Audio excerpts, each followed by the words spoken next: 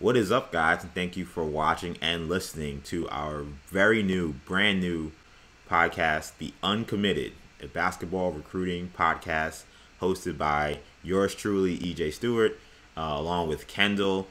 And as you guys see, we're doing this on YouTube, and this is our first venture into an actual video podcast. So, for those of us who listen to you, those of you guys who listen to us on our YouTube channel, or rather our podcast network, New Generation Podcast Network. We're on Apple Podcasts, SoundCloud, TuneIn, and Stitcher. You can also now find this podcast in totality on YouTube. We're going to be doing it about a month. Every month, every top of the month, we'll be having a podcast. Anything crazy breaks, we may do a special one. This is not going to be like Sports Talk or Hero Talk where we're here every week, but we feel like there's a void when it comes to basketball recruiting podcasts, and Kendall being like just so on top of this stuff. I love high school basketball and college basketball. We thought that this made a lot of sense, so we came up with the name Uncommitted. I gotta give Kendall credit. We were talking about a lot of names here. Kendall, of course, being my co-host, I'll bring him in now. Kendall, talk a little bit about first of all, how excited you are about this new venture and this new name. Yeah, I mean, in terms of the venture, super excited. We're talking about something that obviously we followed our whole lives, pretty much, and we're both huge fans of college basketball. You being a Gonzaga fan, obviously. Shout out! Had to represent episode 1. Yeah, and normally Gonzaga, wouldn't be involved in basketball recruiting, but that things have changed. Things have changed in recent years, man. We're gonna talk about it a little bit on the show. But I'm a Memphis fan, so we're both obviously plugged in on basketball recruiting, and we've talked about this stuff off air, and the couple of videos that we've done on the high school basketball scene have been fairly well received. So we figured, why not turn into a podcast? In terms of the name, I think it's funny because we had been going back and forth about potential names, and we throw this out there and that out there, but none of them really felt great. And for various we reasons. had teased this show for a while on Sports Talk, and every time we teased it, we were like, we still don't have a name for it. And so I figured, since it's a basketball recruiting podcast, how about Uncommitted? Since we are uncommitted to a name for the show. So I mean, as far as we know, it's going to go forward as Uncommitted. Maybe eventually we will commit to a name. Who knows? But right now we are uncommitted, and that is that's the future. This is episode 1. Yeah, man, and that's the other thing too. I love the name. I think right now this could end up being the name of this podcast. But that's the other thing too, is that unlike other podcasts you see on our Apple Podcasts page or our SoundCloud page, you'll see that we usually date our podcast. This will be a podcast that's actually numbered by episode, which is a lot of podcasts do. Since we're not doing a show every week, I think it makes more sense to have this be a numbered podcast. I think that would be kind of a cool experience also to see how long and far this goes. So this is episode 1, our first venture into this, and let's kick off the show, and let's start off with really what's been dominating a lot of the chatter around high school basketball and college basketball, and it's been this new venture that the G League has started that is launching with some of the top prospects in the 2020 class. The basketball recruiting world was absolutely rocked last week when 3 of the top players had all been committed to foregoing their college freshman years to sign lucrative deals to play in the G League. So Jalen Green, Isaiah Todd, Daishin Nix will all be part of a G League pathway program that will get them professional coaching, training, and like 10 to 15 exhibition games with G League teams, other international teams, and even NBA academies. Green, who is seen by a lot of recruiting experts as the top player in the 2020 class, he signed a deal that's reportedly worth $500,000. Todd and Nix, both McDonald American players. Todd decommitted from Michigan. Nix reneged on a signed letter of intent to play at UCLA. So this is a massive deal. If you listen to Sports Talk, you heard us talk a lot about how the NCAA seemed to respond by allowing guys to now come in and make money off of their own name and through their own likenesses. They can sign endorsement deals and sponsorships now. So the G League certainly changed the game when it comes to recruiting. I'm curious, Kendall, just what do you make of what we can expect to see, not just from these guys in this 1 year in the G League, but kind of moving forward about this venture?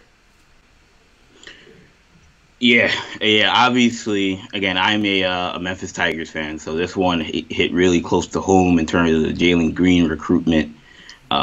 We felt, I'll say we because I like him on the team, but Memphis felt really good about Jalen Green committing. They have felt for 2 years now that he was kind of the top priority when Penny first got the job.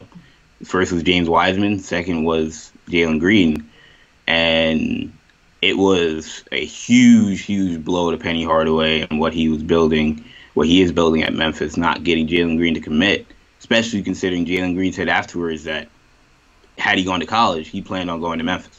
So even though there's a lot of talk about Auburn, figures that was all smoke and that he was still going to end up going to Memphis, and that such a blow to the Memphis Tiger program. And not only Penny, but also Juwan Howard and Mick Cronin both were blows. I think of any of the programs that's most built to kind of sustain off this or to be fine after all of this, I would say UCLA can. Daisha Nix is obviously a terrific prospect, but he was sort of the icing on the cake. They're already going to be a Pac-12 favorite going into next season to bring most of their guys back. So, UCLA fans shouldn't be super worried. But I mean, Memphis and Michigan. I mean, obviously, Isaiah Todd and Jalen Green were going to be the premier players for their teams next season. Both teams losing potential NBA prospects. So, it's going to be interesting to see how those teams bounce back.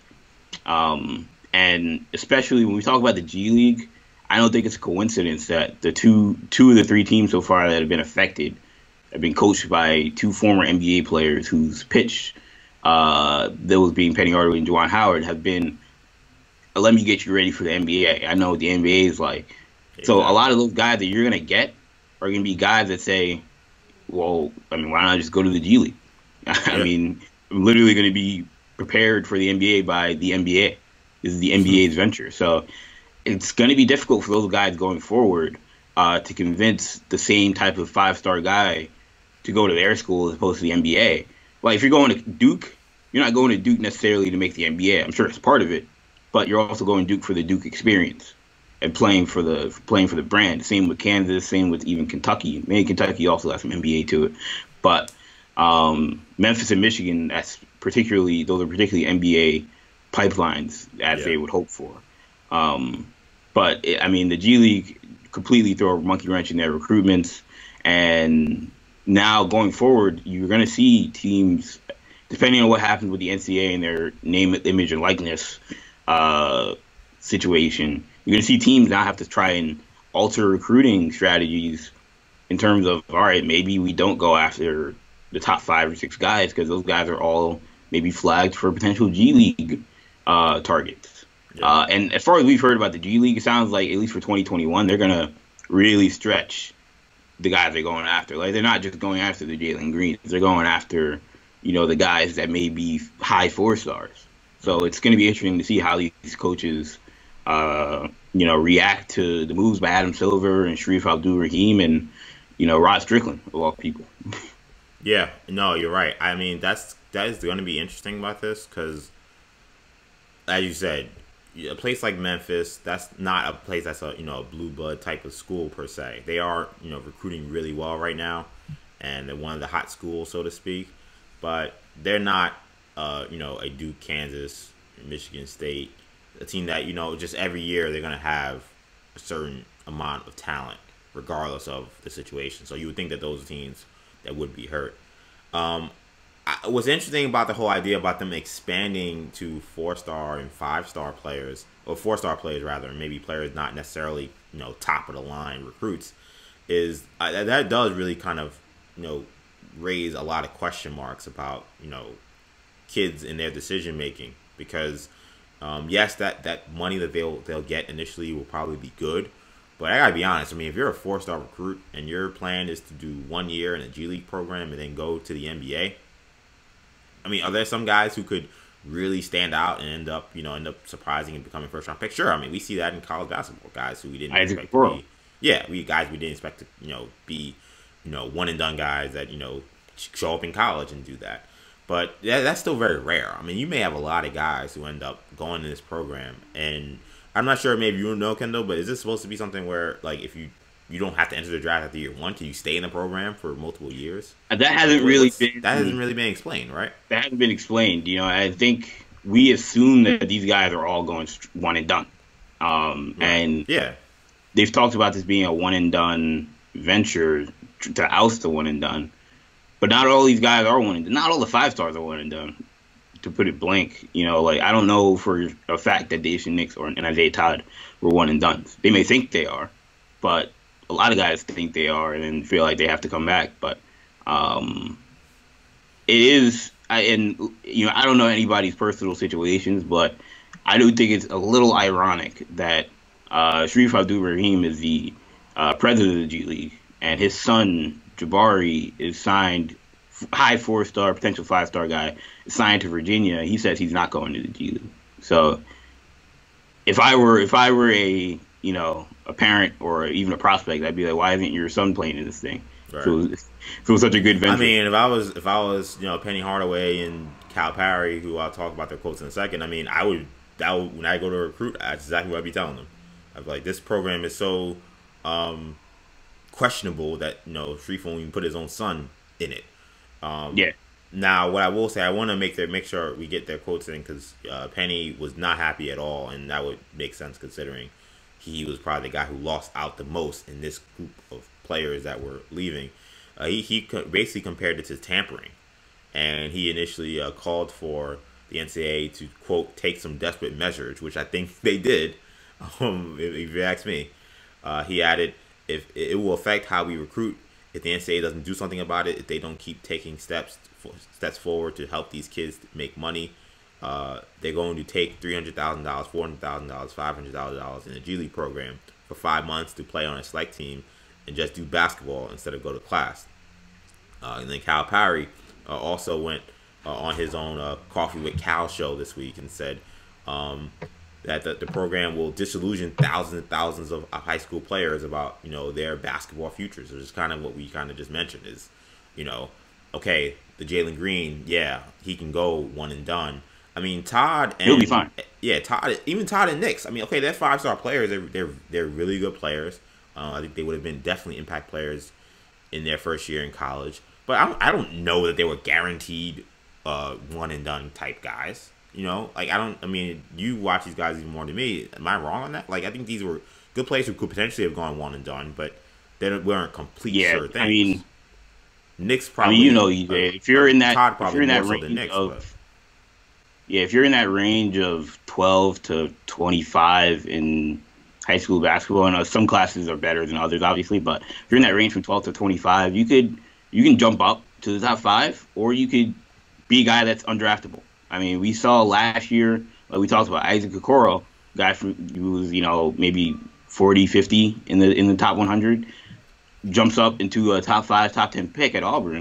And you look at someone like Matthew Hurt at Duke, top 15, top 10 guy, who is undraftable and has to come back for a second year. What happens if Matthew Hurt decides last year, I'm just going to go to the G League? Now he's stuck.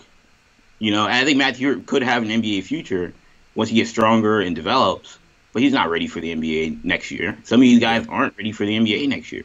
And that's going to be the issue. Now, look, do I think Todd and Nix, I would have guessed they would have been one and done, but it's just not a slam dunk. My question to you, Jay, is why is the NBA doing this? Because I understand why the players are taking the money. It's a pretty easy thing to explain.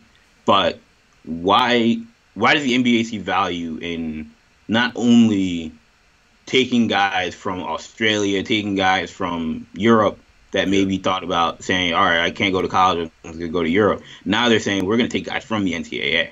Daishen Nix signed to go to the NCAA. Jalen Green planned to go to college. What's their end game? Is it just I think the NBA. Yeah, I mean, to me, I have to go back to David Stern, his initial, comments about when they made the D League. Remember back then when it was the D League, and they want a they want a minor league system. I think that they've always wanted something similar to what baseball has. It was going to take a very long time, and the first, I'd say, I don't know how long G has been on, but it seems like 10 years. I mean, it's been really slow into making it anywhere close to what probably Major League Baseball has, where you have top young players playing in, your minor league system.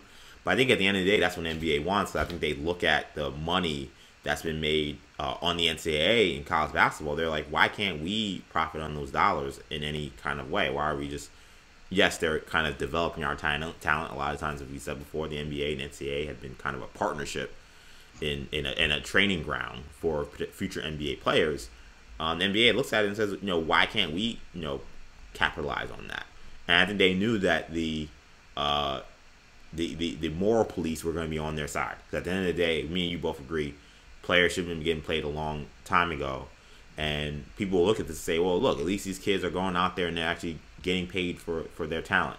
And with this being a venue for them to do that, I think that's why we're seeing this. I think that the NBA saw a money-making opportunity, and they're trying to capitalize. Because they want the G League to be something that is a brand, a profitable brand, a marketable brand. Right now, it's not, and this could certainly help. I mean, if you're telling me you're getting the top players in high school and basketball, guys who would be playing at Duke and North Carolina, that's going to make me interested. It sounds like they want multiple. Mark Steiner reported they want multiple G League select teams. Like, eventually, I think their vision is they have a G League East, a G League South, a G League West, and that would be the end of college basketball as we know it.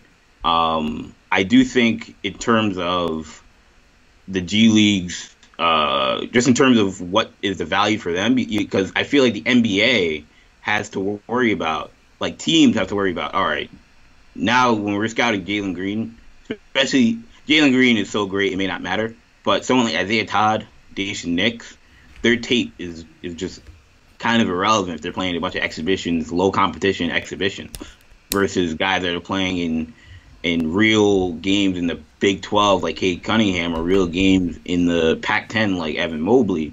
Those guys, while it may even be worse competition, it's just what you're seeing. If a guy's dominating the Pac-12, he's going to translate to the NBA, versus a guy who may be looking kind of shaky against the Sioux Falls Skyforce. I'm like, well, I don't know. I don't know what that means. So we saw Lord R.J. Hampton really hurt his draft stock going to Australia. I think if he do it again, I certainly think he would consider just going to college.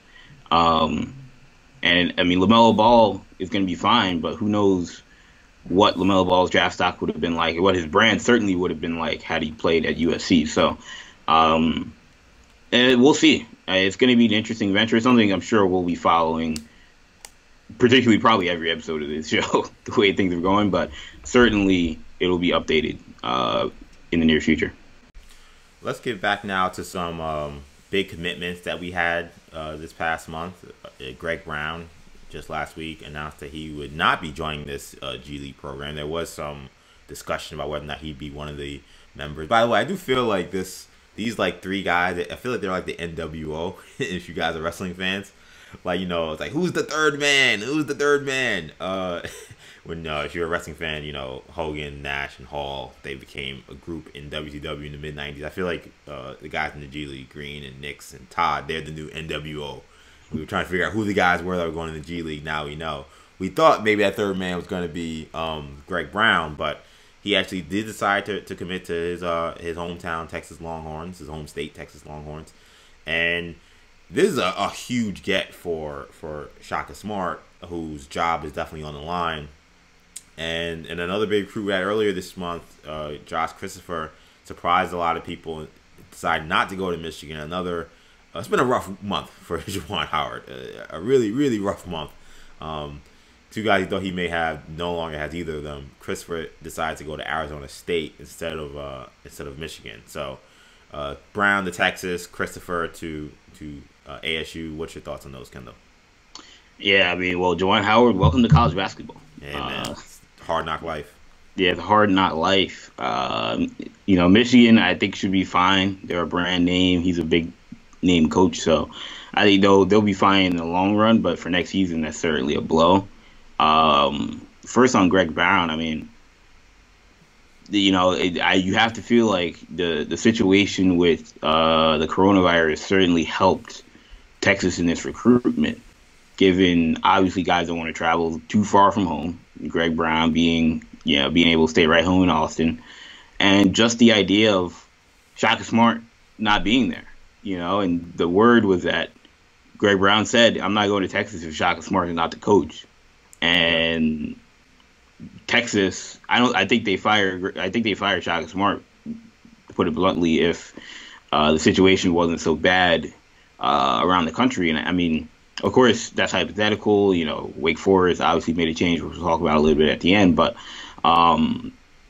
you have to feel like that certainly changed things for his trajectory, which then made Greg Brown want to stay. And quite a get for Shaka Smart. I don't necessarily think it's a program changer. I think it's somebody that can maybe give him an extra year or two, keep him above water. I think he'll take it. Yeah, exactly. I think he'll take it. He's got to stay alive until he can find the next job.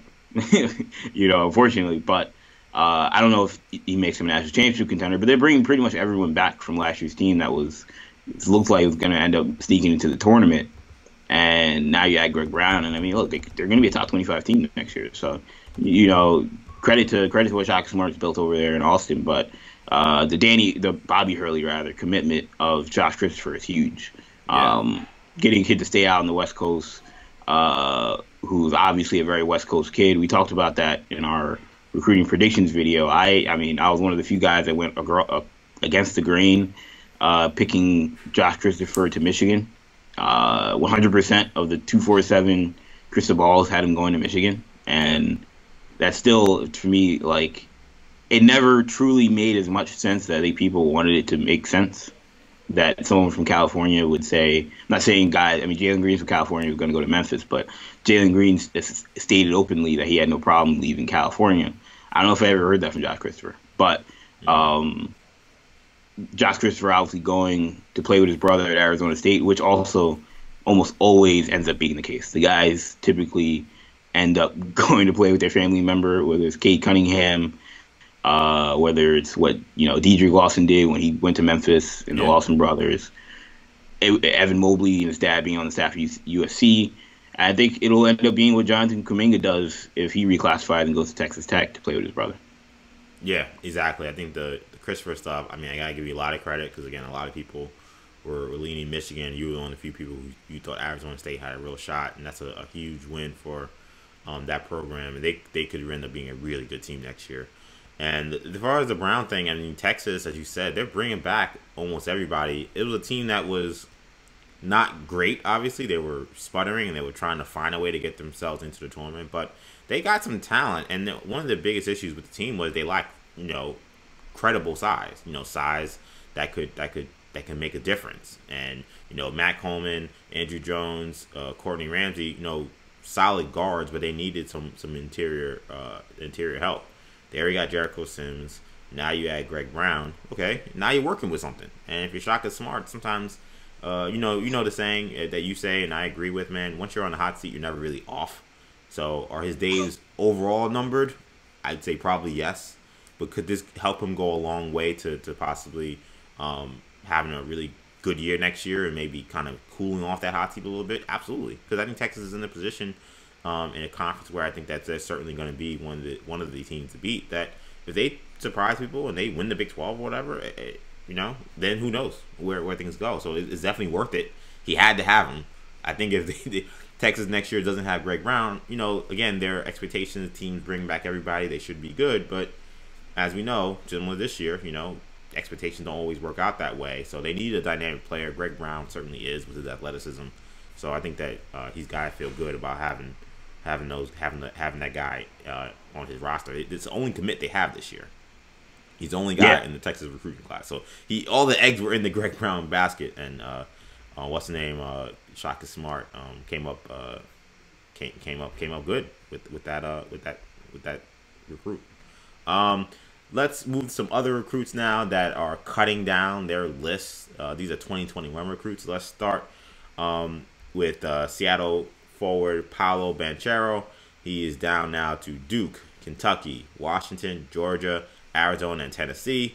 Memphis big man Musa Cisse, he is now down to Florida State, Georgetown, Kentucky, Georgia, LSU, Memphis, and then another kid, Kennedy Chandler from Tennessee, point guard. He's also cutting his list down. He's to Duke, Kentucky, Memphis, Tennessee, North Carolina. So the other guys are on 6 teams. Chandler has 5 schools. What do you make of the field that these 3 guys are deciding with? It's very curious to me, and you mentioned in the pre-show that Cisse and Chandler, there is some overlap. Or Chandler and Banchero, rather. Chandler and Banchero, rather. There is some overlap, some of the schools that are being discussed. Yeah, really is overlap for all 3, I guess, if you think about it. But Banchero and Cisse, Banchero, I get them mixed up. Banchero and Chandler have been very, very vocal about the idea of them potentially packaging. And, if that happens, you look at the schools like Duke, Kentucky, and Tennessee as potential options.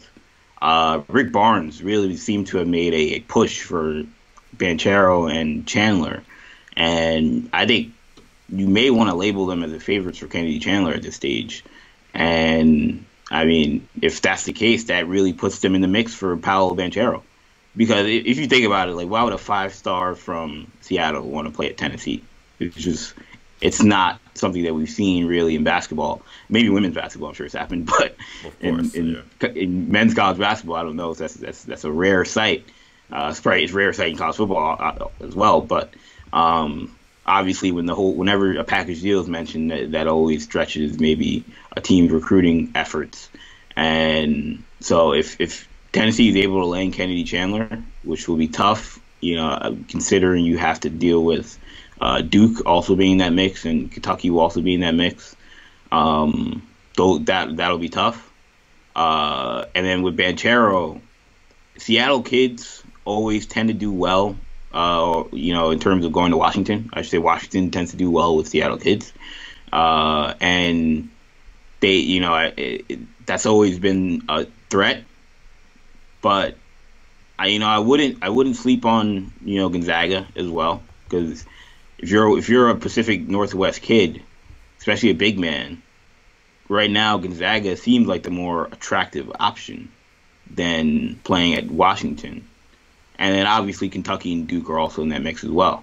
And both of them have the option of also, if you want to get both of Kennedy Chandler and Paolo Banchero.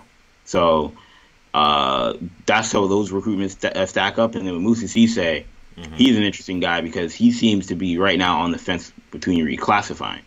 And if he reclassifies, he could probably be the final piece for Memphis's program. They've put a lot of effort into him ever since he transferred from Christ the King out in New York to Lausanne in Memphis. And, he's, the guy's an elite shot blocker, probably the best shot blocker in high school basketball right now. Certainly could reclassify and be ready to play college basketball from day one. Obviously still has a lot of work to do on the offensive side of the ball, but having a rim protector like Musa Cisse for any program, they'll take him. But LSU and Florida State have certainly emerged as potential options. And Florida State, Hamilton has always done well over the last 5-6 years with 7-footers. So I think that's certainly attractive for Musa Cisse. So I would not sleep on Florida State, but Memphis has put a lot of effort into recruiting Musa Cisse. So, and losing Precious Achiuwa, they're going to need another big man. So, and Penny has stated they still want one more big man. I wonder who he's talking about. So that's the priority there. And he hasn't stated whether or not he's reclassifying, but typically when guys have the conversation about whether or not they're going to reclassify, they typically reclassify. Yeah, whenever you start hearing the chatter about it, it eventually happens. So that's going to be interesting to watch with Cisse. If he reclassifies, I would agree. I think Memphis would absolutely be a massive favorite in that regard. But as you said, you know what? Shout out to Florida State. Leonard Hamilton, they always seem to be in the mix. And then every now and then they'll get a guy. You're like, oh, okay. I didn't think Scotty Barnes this year. 5-star, top 10 guy. Most people thought Oregon bound, maybe he'll go to Miami. Kid from Florida. He chose Florida State. Yeah, and Leonard Hamilton is an excellent recruiter. He seems to make a really good impression on a lot of these kids, him and his program, because a lot of really top-notch players that you maybe wouldn't anticipate would consider the Noles end up considering them, and some of them end up signing. Jonathan Isaac being one of the bigger ones in recent memory. So I wouldn't sleep on the Noles here, especially if Cisse decides not to reclassify.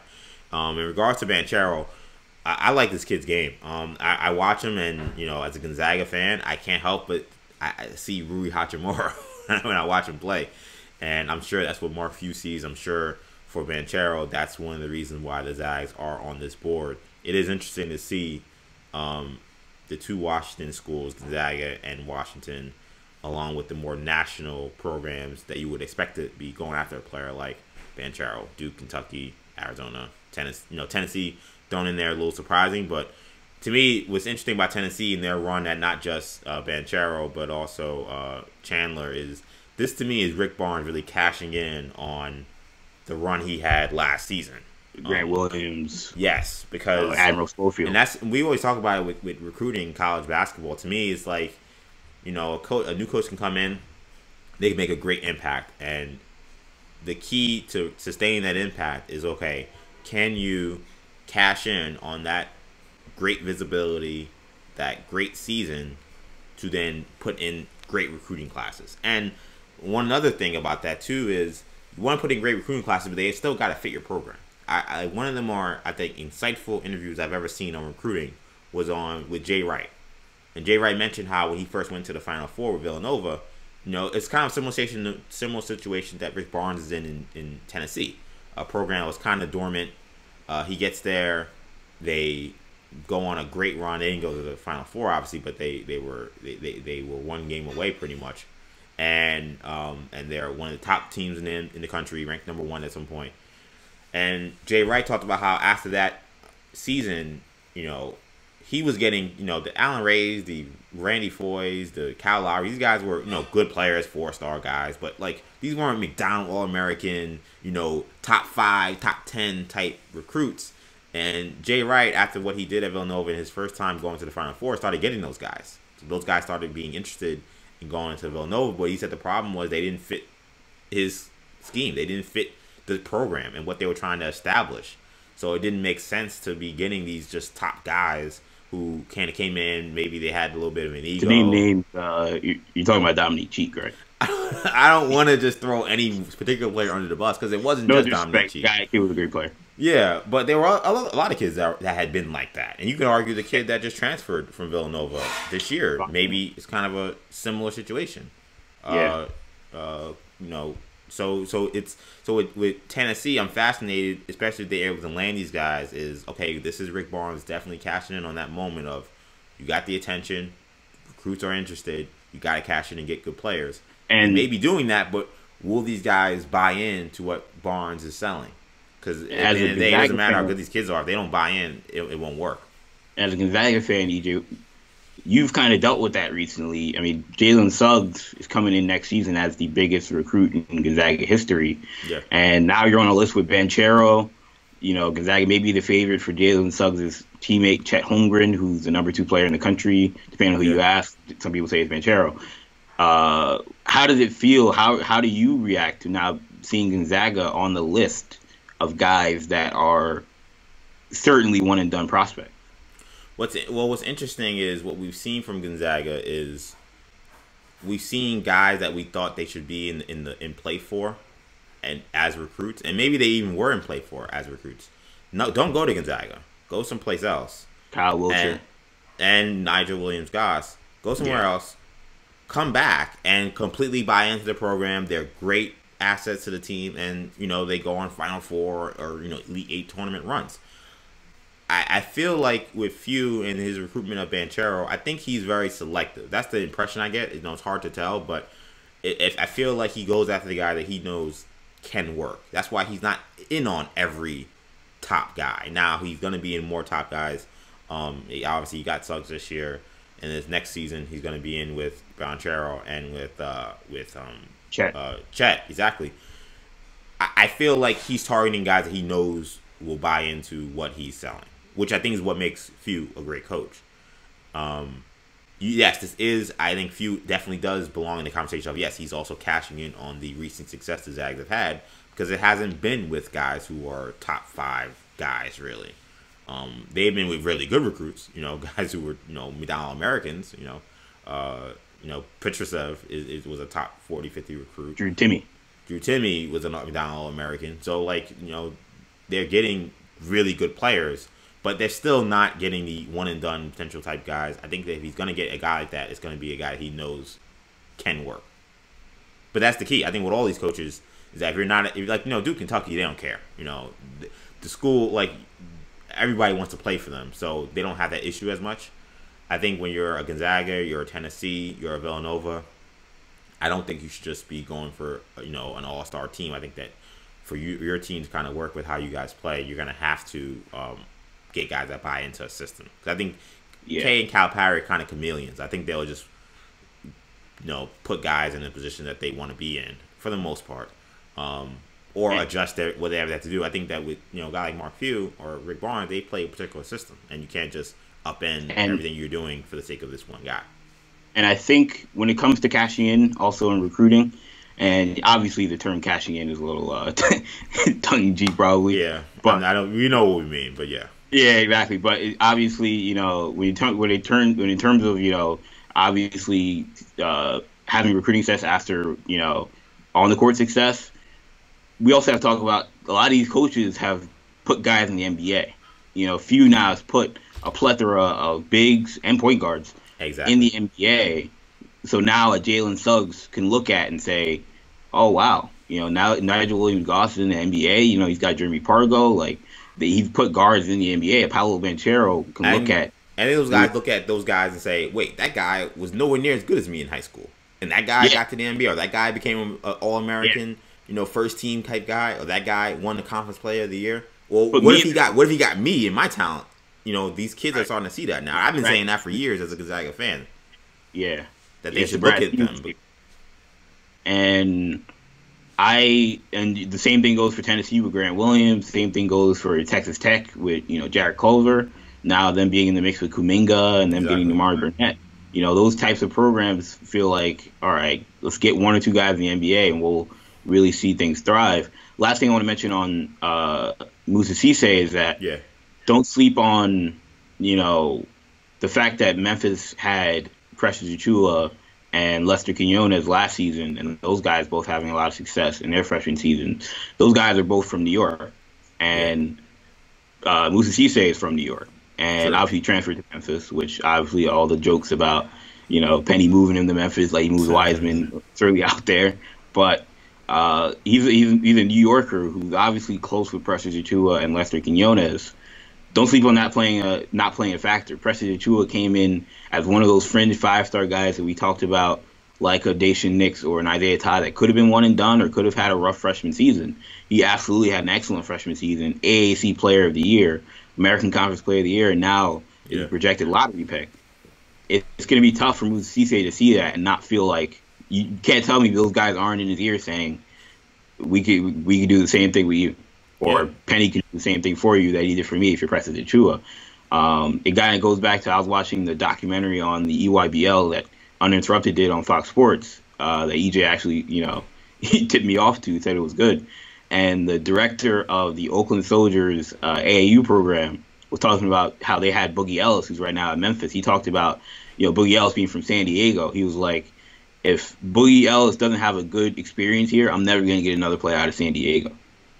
Because they're a team in Northern California. Yeah. And I feel like that's what happened. That could happen with Penny Hardaway and Moussa Cisse. Is Precious Achiuwa having such a good experience at Memphis could help him get other guys from New York. So that should be certainly something interesting to watch. All right, last story of this podcast.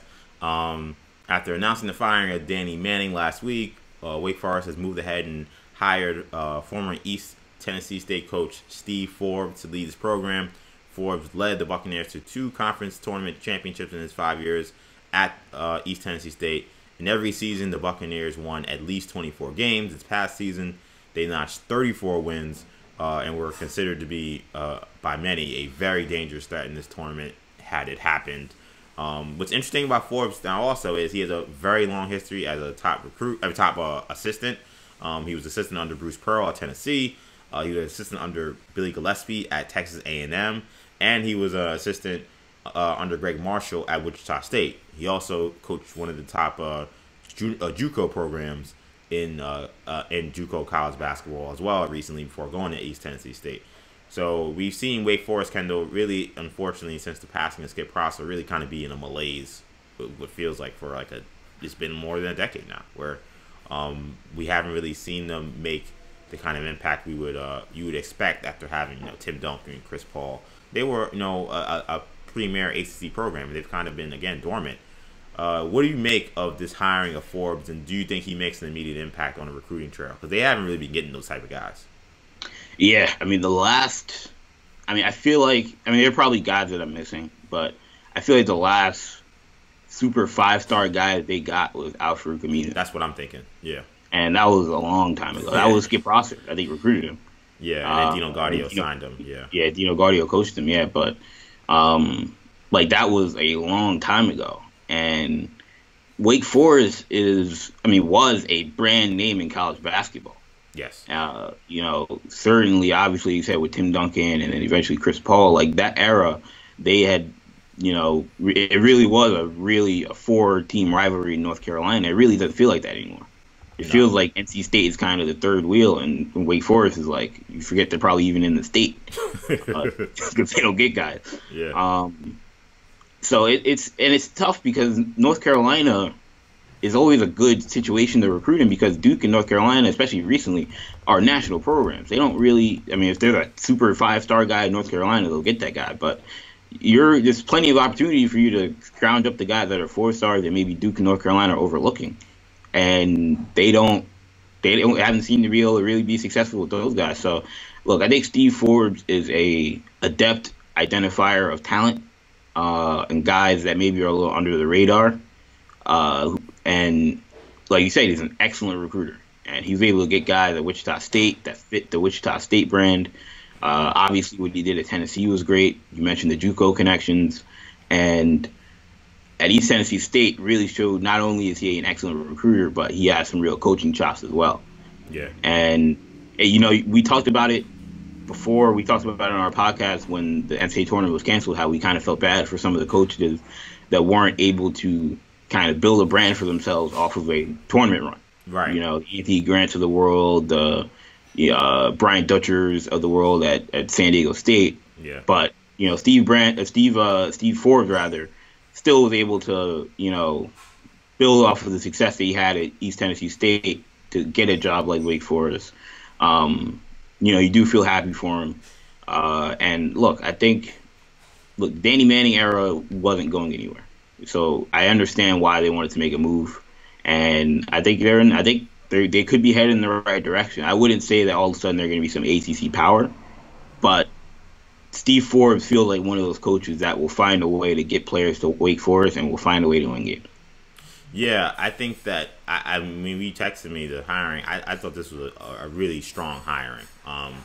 It came at a weird time because they fired Manning at a weird time. I think they fired him because they knew that they could get Forbes, because that's the only reason why he fired a guy this late in the game.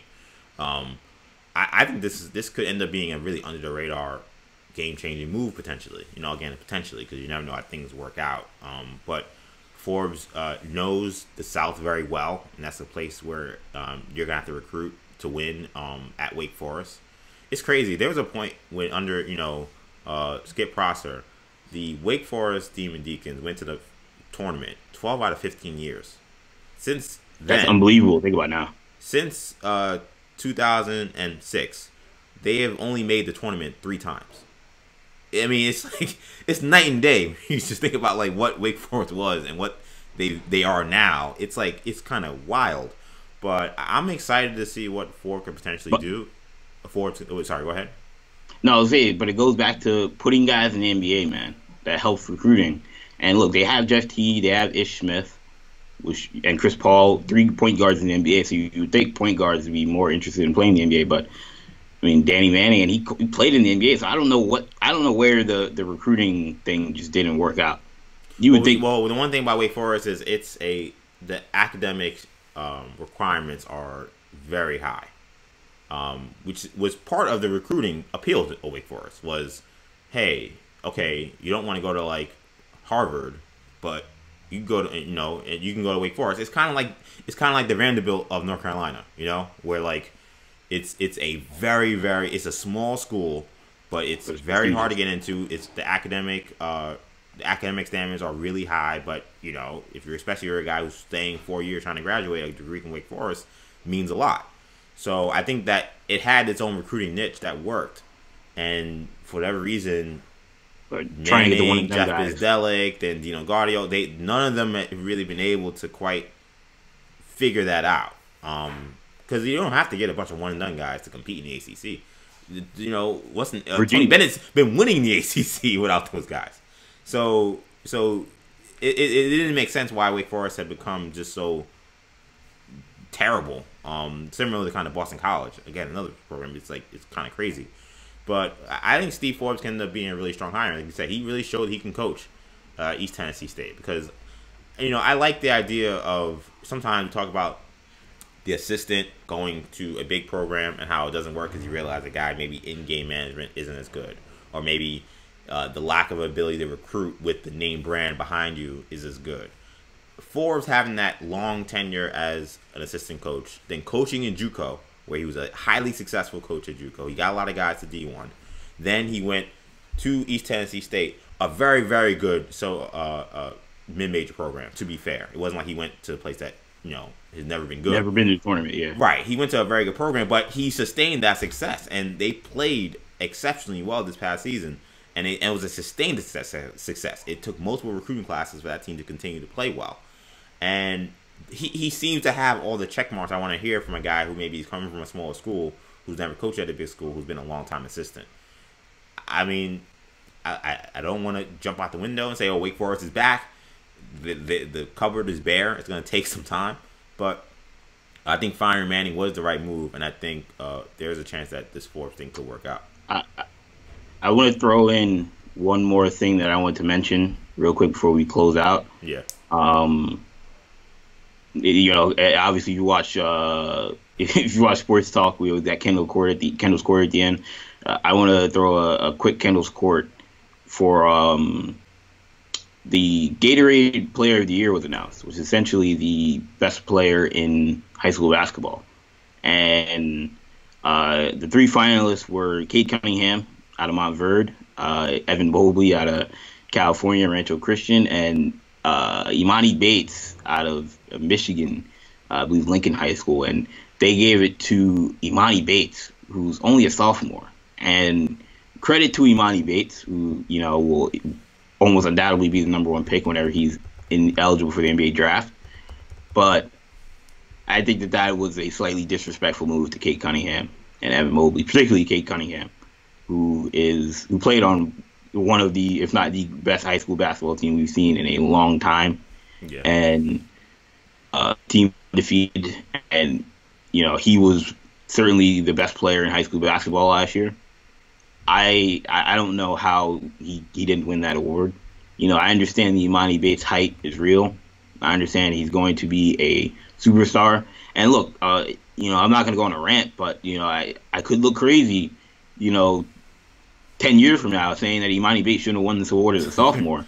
Yeah. But I could be playing the sound bites. They could be playing this video in an Imani Bates documentary in 10 years. But I just think that giving this award to a sophomore who hasn't even competed at the highest level of high school basketball is egregious. As great as he is, Cade Cunningham, we didn't get a Geico National Championships and things of that nature, but Cade Cunningham played a national schedule, played against all the best teams in the country, and won consistently, blew teams out consistently. And we're going to give it to Imani Bates, who the team didn't really even play a national schedule? To me, that's very premature. Again, great player, but it feels like Gatorade was, and whatever selection committee they had, was feeding into the hype rather than looking at the facts of Cade Cunningham being the number one player in the country, who's a senior in high school, who has one of the most mature games we've seen for a high school prospect in a long time. Yeah, it's hard for me to justify. If you told me Cade Cunningham, like Evan Mobley is largely a potential prospect, So I understand maybe you picking Bates over Mobley, but Cunningham is a better player than Bates is right now. That goes without saying. So I don't know. That's my soapbox at the end. I think that Gatorade, I don't know if they have something where they want to sign Bates in like 5 years, so they're gonna give it to him now. But if I'm Kate Cunningham, I'm drinking Powerade going forward. Yeah, the Bates thing definitely seemed premature. But I think it's one of those things where, people like to get ahead of the curve, and they want to be able to say that we were one of the first to recognize this person's greatness. It kind of reminds me of, Sports Illustrated's cover of, the best high school player since LeBron James is Jabari Parker. Jabari Parker's, great high school player. Did he deserve the LeBron James type hype? That seemed very questionable. Looking back on it, look back on it, it looks kind of crazy now. If you talk about I'm not sure if it's Time or one of these political magazines saying, the savior of the Republican Party is Marco Rubio. Like, again, this is a political show, but that seemed like, wow, that's a really big leap with like not a lot of real evidence to suggest it. But a lot of these times, these outlets do want to get ahead of the curve. So to me, this is what Gatorade is doing with Bates. They want to be able to say, hey, we gave this high school phenom this award way earlier than anyone else would have awarded him this because we knew his greatness. And you hope that in 10 years, he's the best player in the NBA, he's a phenom, he's the next LeBron James, and then they can have that. That's why that happened to me. It's what's crazy about it is that, like, why not just do the smart thing? Because nobody looks back at LeBron, because LeBron won it as a junior, which was great, and he won it as a senior, like he should have. Yeah. But nobody looks back and says, all right, LeBron, he came out in 03, so I guess his sophomore year, the best guys in high school basketball were Kwame Brown and Tyson Chandler. Nobody looks, and Eddie Curry. Nobody looks back and says, oh, why did Tyson Chandler win Player of the Year in high school over LeBron? That's so crazy. Kwame Brown was such a bump. Those guys were good in high school. Right, yeah. They were the reason they were drafted in the top 2 or 3. Yeah. Like, LeBron was a sophomore. No, it wasn't crazy to have those guys as the Player of the Year in high school as seniors when LeBron was a sophomore. Like, if Kate Cunningham won Player of the Year, he would have lived up to the hype. I mean, I'm not saying he's going to be a great player, but no one's going to look back and say, oh man, that Kate Cunningham over Imani Bates. Yeah, Kate Cunningham is clearly a great high school player and the best player potentially. Is that best in terms of like winning and what his right. If talking about like stats. Right now. Yeah, I mean, yeah. Yeah. So I don't know. Again, there's certainly some marketing involved in that, and I don't know. I don't want to say I lose respect for the Gatorade Player of the Year, but it's kind of like you realize a lot of this is all it's all a show. Yeah. Well, make sure our viewers and listeners remember this in 15 years when this segment is on the Next Dance, the story of Imani Bates. Yes. His run with the New York Knicks. Yeah, I can't wait. To 6 NBA championships. Yeah, I'm going to be the guy that was blasting Imani Bates in high school saying he's overrated. Imani Bates, like, this idiot on this podcast was talking about how I didn't deserve to win Gatorade of the Year. And that's really what propelled me to be the best player in the NBA. Yeah, if I'm Powerade, I'm coming out and saying, our Powerade Player of the Year is Kate Cunningham. Yeah, they don't even have an award. I just come out and be like, just make up an award. We just decided during these dark times we want to honor our high school athletes, and Kate Cunningham, you're the star. You're the Player of the Year. I don't know. I would do the same thing. All right, but I think that's gonna wrap up our first ever episode of the Uncommitted podcast, a basketball recruiting podcast. I really hope you guys enjoyed it. Again, this can be found on our YouTube channel, New Generation Media. This is episode 1. You can also find it on our podcast network, New Generation Podcast Network. That's the audio version, clearly. You can find that on SoundCloud, iTunes, Stitcher, and TuneIn. That's it for us, though. Thank you guys for watching, and thank you guys for listening in. For Kendall, I'm EJ. Take it easy, guys. Peace.